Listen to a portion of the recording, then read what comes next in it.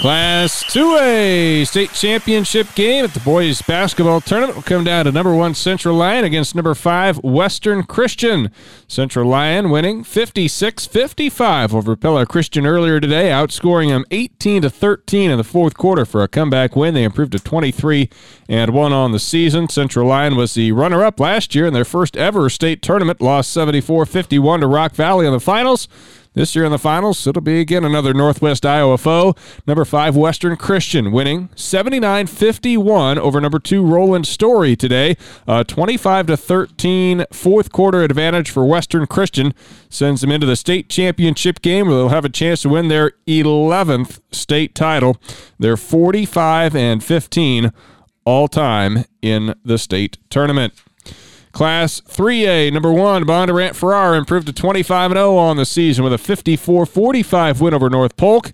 That's the team that ousted Harlan, and they'll play for a state championship tomorrow afternoon. Their opponent will be number 4, Cedar Rapids Xavier, which picked up a win over 10th-rated Bishop Heelan in the final semifinal matchup in Class 3A that took place this afternoon. Xavier topping Heelan to face off against Bondurant Farrar in the championship tomorrow. The 4A semifinals are coming up tonight, including Pleasant Valley against number 4 Valley and number 2 Waukee meeting number 3 Waukee Northwest. The 1A state championship game all set for tomorrow at 1 p.m. Number 1 Grandview Christian takes on number 2 Northland. The two teams have combined 52-0.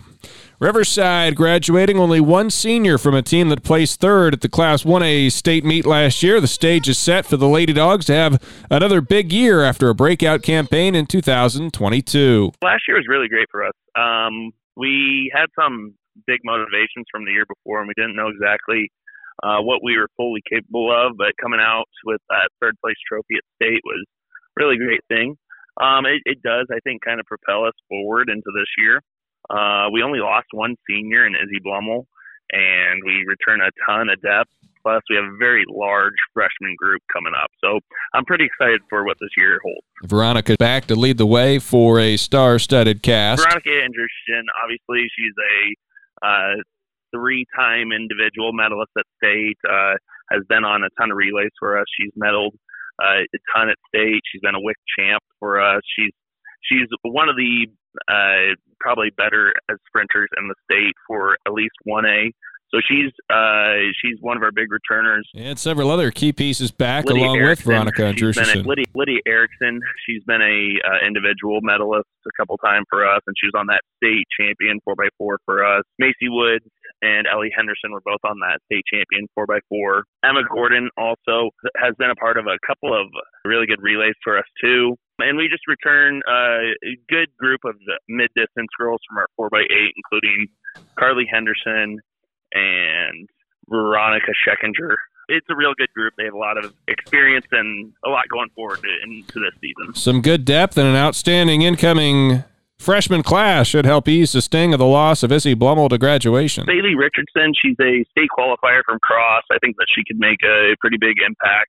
Adeline Martin, she's a very athletic freshman for us.